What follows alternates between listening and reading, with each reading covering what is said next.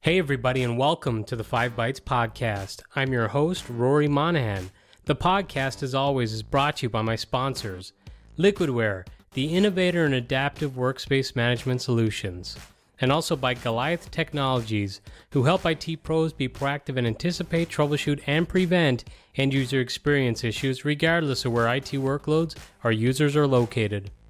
And of course, by PolicyPak Software, we use Group Policy or MDM to remove admin rights, manage and lock down applications, Java, browsers, and mitigate ransomware, plus more.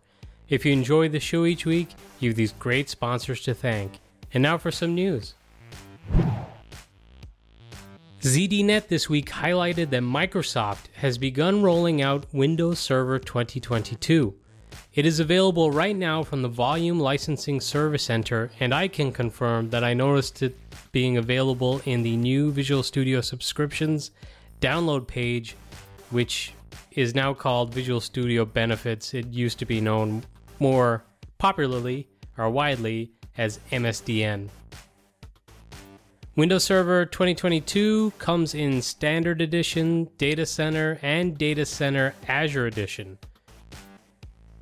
As reported on our previous episode of the podcast, Microsoft has changed the release cadence of upgrades going forward, and for Server 2022, that means it will be more like a long-term service channel with no semi-annual upgrades available or required. Server releases will get 10 years of support, comprised of 5 years of mainstream support and 5 years of extended support. ZDNet highlighted that Windows Server 2022 users will be able to apply advanced multi-layer protection against threats enabled easily with Secured Core Server. They'll be able to secure connectivity to business-critical assets with an additional layer of security during transport, including support for HTTPS and TLS 1.3, which are enabled by default. They'll be able to manage and govern Windows Server on-prem with Azure Arc, get better virtual machine management with the latest Windows Admin Center, migrate file servers from on-premises to Azure with new supported scenarios in Storage Migration Service, improve container application deployments with smaller image size for faster download and simplified network policy implementation. I'll be very interested to see that smaller image size because right now the image size is pretty ridiculous.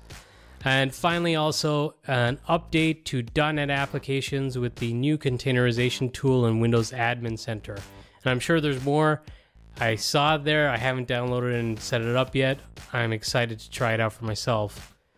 And if you want to hear more about some of the features that are in this new operating system, a Server Summit event will be held by Microsoft on September 16th. This week was announced by Liquidware that their popular FlexApp application layering solution now includes a new product called FlexApp One, or a new feature. This is an innovative feature that enables virtually any Windows application to be self-contained in a single file and easily distributed to any Windows workspace, plus can also run offline on laptops and physical endpoints like PCs. They say the new self-contained format of FlexApp One enables the industry's most flexible application delivery to be managed by mainstream application deployment solutions such as Microsoft Endpoint Manager, all while keeping base images clean and avoiding the usual degradation of Windows performance over time. The containerized nature of FlexApp One apps also enables them to be shared via cloud-based platforms such as Microsoft SharePoint, Amazon WorkDocs, OneDrive, Google Drive, Dropbox, and Box.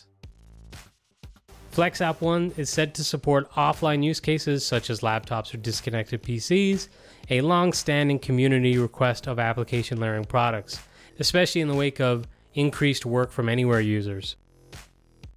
FlexApp One does not require a heavy agent or player to be pre-installed to run layered packages. Only a self-installing service is needed that runs silently in the background.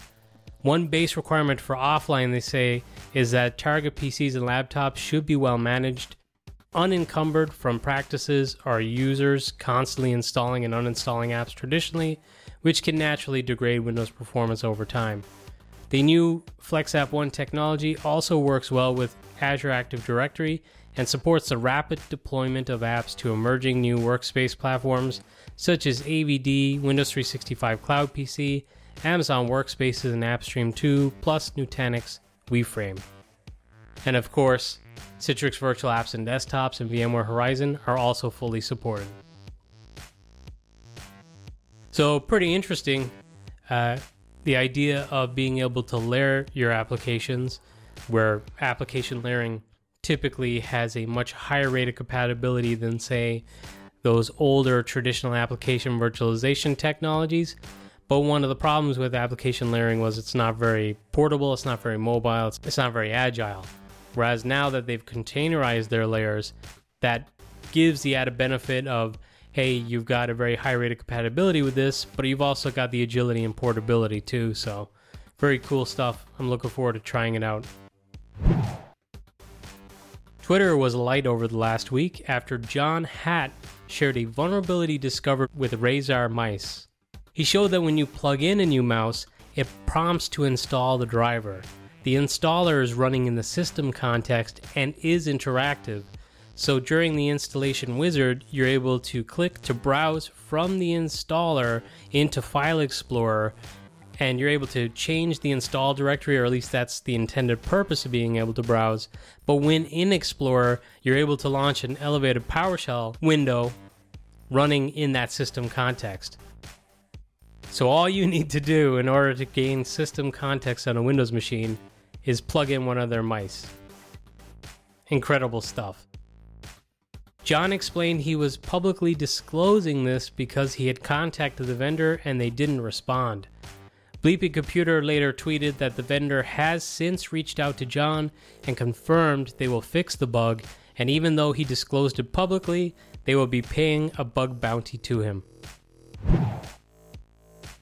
Speaking of vulnerabilities, and a great way to protect against many of them, Jeremy at PolicyPack shared a draft of a new blog post that he created about the weeks-long print nightmare saga, with some of his recommendations on how to deal with that scenario that I think could apply equally to countless other types of similar vulnerabilities that are likely to raise their ugly heads over the coming years. I mean, the Razor bug is pretty egregious in how simple it makes it to grab system privileges, but really, installers running in system context is actually not that completely alien. There's got to be very similar vulnerabilities with other installers that are running in system context and are able to run interactively. I'm sure of it. So having a solution to that and to the issues like the print nightmare, and just basically having a solid foundation of security is very important. And Jeremy's blog post gives you a way to build that solid foundation for security. The Windows 11 preview is now available in the Azure Virtual Desktop image gallery. The launch statement said, for Windows 11, Azure Virtual Desktop still provides exclusive support for multi-session, an important option that allows you to optimize costs by running multiple users on a single Azure virtual machine. They say you can now use the Trusted Launch, which is available in preview, to enable TPM version 2 and Secure Boot as part of the VM configuration to take full advantage of the security capabilities in Windows 11. The user experience with Azure Virtual Desktop is intended to be identical to the local PC experience. Some higher-end graphics effects, such as transparencies, animations, and rounded corners, may require using Azure Virtual Desktop with an Azure VM with the right GPU support. Time to invest in NVIDIA and AMD, I guess. You can visit the Azure Marketplace to choose from the Windows 11 images that includes Windows 11 Enterprise Preview, the Enterprise Multi-Session Preview, and also Enterprise Multi-Session with Microsoft 365 Apps Preview. And speaking of Azure Virtual Desktop preview features, the Multimedia Redirection for Azure Virtual Desktop is now in preview. The Multimedia Redirection, or MMR as it's being called, which I believe is a vaccine I got as a child, that gives you smooth video playback while watching videos in your Azure Virtual Desktop browser. Multimedia redirection remotes the media element from the browser to your local machine for faster processing and rendering. And I found that that's pretty crucial, especially on those shared machines where you don't want one user being a noisy neighbor hogging a lot of resources, watching or streaming some video in that shared session host. Now, both Microsoft Edge and Google Chrome will support the multimedia redirection feature. However, the public preview version of multimedia redirection for Azure Virtual Desktop has restricted playback on YouTube. To test YouTube within your organization's deployment, you'll need to also enable an extension, which they've included a link to within the announcement for this, and I'll share a link to that with this episode, which is episode 191, and you'll find that on 5bytespodcast.com under reference links for this episode. The Record.media published an article about how Cloudflare reported that they handled a massive denial of service attack.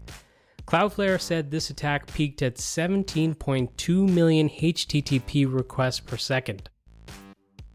This is a figure that the company described as almost 3 times larger than any previous volumetric denial of service attack that was ever reported in the public domain.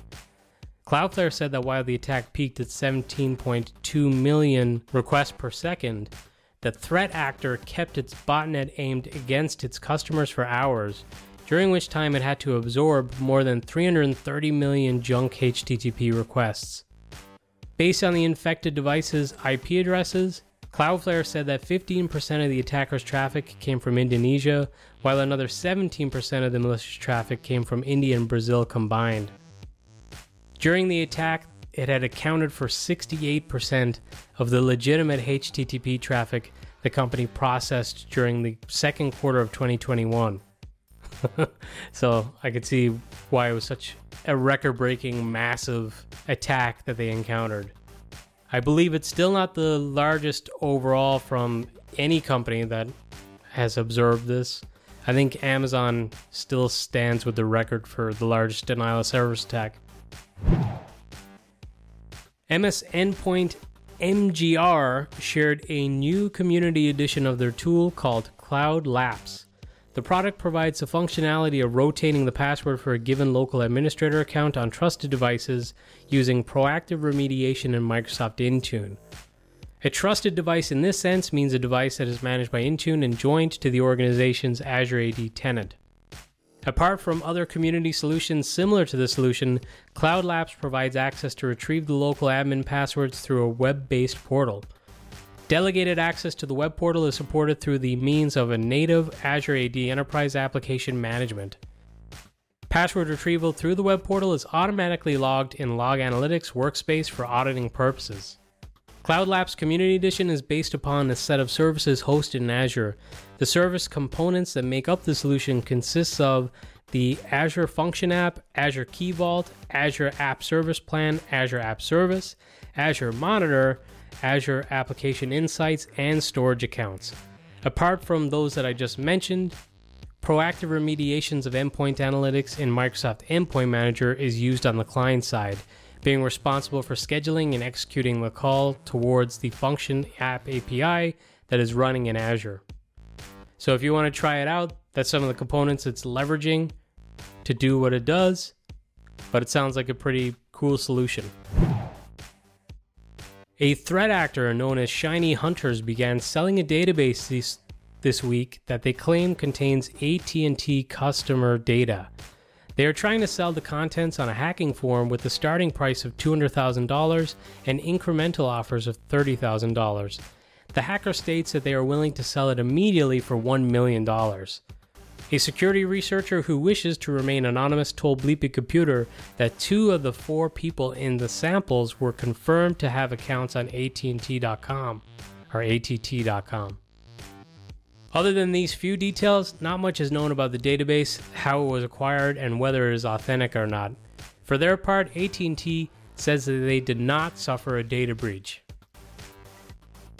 So this could be a story that develops in the coming weeks. And it's interesting timing considering T-Mobile just had a pretty large breach of their own, and AT&T and T-Mobile are 2 of the largest providers in the United States. So watch this space. China has passed a law designed to protect online user data privacy and will implement the policy from November 1st.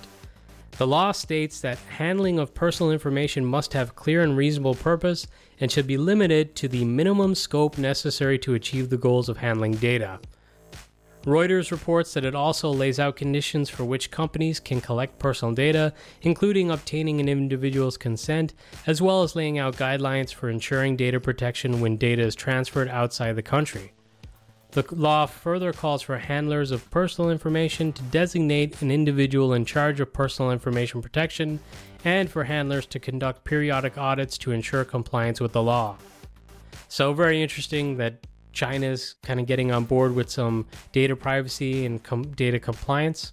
I also saw this week that the United Kingdom is likely to scrap GDPR, which they had adopted as part of being in the European Union, but now due to Brexit, they're no longer in the European Union, so it sounds like they're going to do away with GDPR and possibly get their own data compliance in place. I think I saw some of the reaction was, oh great, we're not going to have any of those cookie warning pop-ups anymore that came along during the implementation or rollout of GDPR, which I don't think is true because when I lived in the US, even though I was outside of the EU, when you visit websites, it's kind of a catch-all. They just protect themselves by popping up the warning, which I think I follow a couple of data compliance regulation specialists on Twitter, and they say that those pop-ups are a complete misunderstanding of what GDPR is and are not actually required. But I still have one on my site because I'm not too sure. I haven't read up on the law. I'm not a legal expert, and I just kind of want to protect myself. I have Google Analytics to look at the stats for who visits my site, and technically I think I'm supposed to tell people that if they're going to my site, that information's being collected. So I don't know. I'm just being cautious, I guess. The UpGuard research team alleges that they have discovered multiple data leaks resulting from Microsoft Power Apps portals configured to allow public access, a new vector of data exposure. The types of data varied between portals, including personal information used for COVID-19 contact tracing, COVID-19 vaccination appointments, social security numbers for job applicants, employee IDs, and millions of names and email addresses. UpGuard say they notified 47 entities of exposures involving personal information, including governmental bodies like Indiana, Maryland, and New York City, and private companies like American Airlines, JB Hunt, and Microsoft for a total of 38 million records across all portals. They say that product documentation for Power Apps describes the conditions under which OData APIs can be made publicly accessible, and the main Power Apps marketing page lists the ability to access, quote, your data either anonymously or through commercial authentication, end quote, as one of the top features. In cases like registration pages for COVID-19 vaccinations, there are data types that should be public, like the locations of vaccination sites and available appointment sites, and then sensitive data that should be private, like the personally identifying information of the people being vaccinated. And from what I understand from reading this article, it appears that maybe the people leveraging the Power Apps and the OData APIs are not using the API correctly for all of the data, so some of the data is being publicly exposed that should really be private. And Microsoft responded to UpGuard's concerns about this, telling them that this was by design. So it really appears that using the feature in a less than secure way is viewed more as an issue with the people using the service than a bug with the actual product that should be patched. I wonder if there's going to be some pressure coming onto Microsoft if this story blows up, and then they'll reverse it and try to do something to reverse the security hole that has been created. This week, a bunch of the Microsoft sysinternal tools got some updates, including Process Monitor version 3.84 has been released. They received a series of UI improvements related to the dark theme and general Windows 10 tweaks. Process Explorer also got some love with fixing a memory leak in the Handle Properties dialog, including a new label for Medium Plus for process integrity levels, and some display tweaks for systems with large memory capacity. And also RDC Man, which has just made its return, has been updated to version 2.83, and this update adds support for the remote desktop client from Windows 8.1 and forward, and supports resizable sessions via automatic reconnect. The VMware App Volumes 4 version 2103 has been released and includes bug fixes for known issues, including one where there was Windows 10 start menu weirdness. So if you experience that, make sure you upgrade to this update. In a not very enterprise IT story this week, but that I found cool, is that Microsoft and HP took part in an experiment using machines on the International Space Station to demonstrate the value of processing data in orbit and funneling it into the cloud. 4 experiments were carried out and focused on quantum computing, security, healthcare, and life sciences, and were conducted with the assistance of the Spaceborne Computer 2, which has been on the space station since February. Another 29 experiments are in the pipeline, but more could be added during the Spaceborne Computer 2 experiment, which is scheduled to run for 2 or 3 years. HPE is eager to prove that conventional supercomputers with open source software can serve a variety of space-related customers, including principal investigators conducting space station research. It should allow the space agencies to get over obstacles like low computer power and bandwidth issues, plus more that they had experienced when trying to use computers on the space station in the past. It has been announced this week that the Office app used by Chrome OS users will be removed from the Google Play Store on September 18th. Users are encouraged to instead use the, quote, optimized experience, end quote, via the Office 365 portal, which clearly the web app experience with Office 365 is not really optimized and is inferior to the app. Engadget also warns that those using the app today should be prepared for little to no access to their Office products while offline in the future. So that really sucks. I don't know, are they waving the white flag and just giving up to the G Suite of products? But this somewhat goes against what the ethos of Microsoft has been since Satya Nadella became CEO. So not great to see, and maybe they'll reverse course or release some other more native experience Office in the future. Citrix this week announced a new Citrix Analytics for Splunk app that brings some of the analytics dashboards into the Splunk app in a mobile-friendly format. And finally this week, another fantastic performance analysis was carried out and shared by the Go EUC team this week. They did some testing of FSLogic's profile containers stored on Azure Files Standard, Azure Files Premium, and NetApp files for Azure Premium, with really interesting results. I honestly thought that there would be a larger gap between the two premium offerings, but there is a qualifier thrown at the end to maybe explain why they came in somewhat close to each other in the results. So make sure to read it for yourself to find out why. You'll probably come away with the same thought as I did when looking at the overall data, looking at that cost of each of the products versus the difference between the performance and output. Anyway, you should definitely check it out for yourself. If you want to start a Twitter discussion about it, I'm game because I thought the results were really interesting. And now this episode's scripts, tricks, and tips. Joe Onisic was a guest on the V Brown Bag podcast, and it was a really awesome interview. So this year, if you're not following him on Twitter, which you really should because he's a great follow, he decided to sell his house in California. He was living in Silicon Valley and moved to Wyoming and took up ranching. He goes into the details of deciding where to go. Like, he considered Texas, he looked at Montana, and then he ended up finding a place in Wyoming, and it was too expensive for him. And it's really interesting. He goes through how he was able to work out a deal to afford it and a lot more information. And a lot of IT workers who grind all day and like modern technology kind of like the idea of going back to a simpler life, but not many of us do it. and Joe actually did it. So it's really interesting to hear about his journey and his story. And if it sounds like something that you daydream of, I think you'll want to catch this interview. My buddy Trent Ty had a really cool video published this week of him walking around his house, showing how he measures his Wi-Fi signal strength and some of the other critical network metrics as he's moving around from place to place.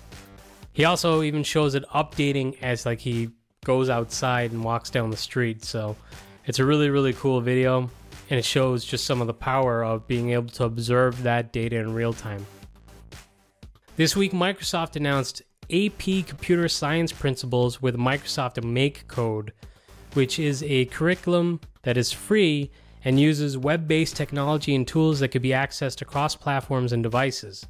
The curriculum is said to be endorsed and approved by the College Board as aligning with the AP Computer Sciences Principles Curriculum Framework and AP Computer Science Principles Exam. Some additional features of the MakeCode curriculum includes game-based learning for increased student engagement using the MakeCode arcade platform, visual block-based programming environment with JavaScript and Python options for more advanced students, focus on design thinking process for student projects, educator professional development available, plus more.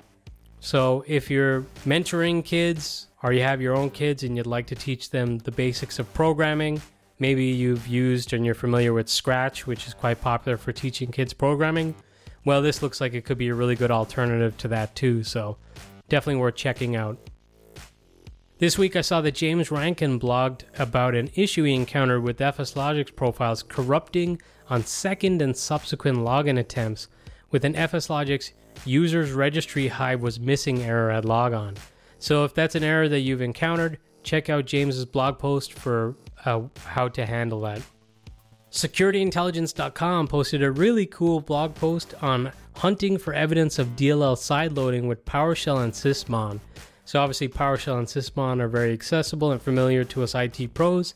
So if you want to see how to use those tools you're already familiar with for hunting evidence of something that could cause a security concern, this is a really great tutorial to follow.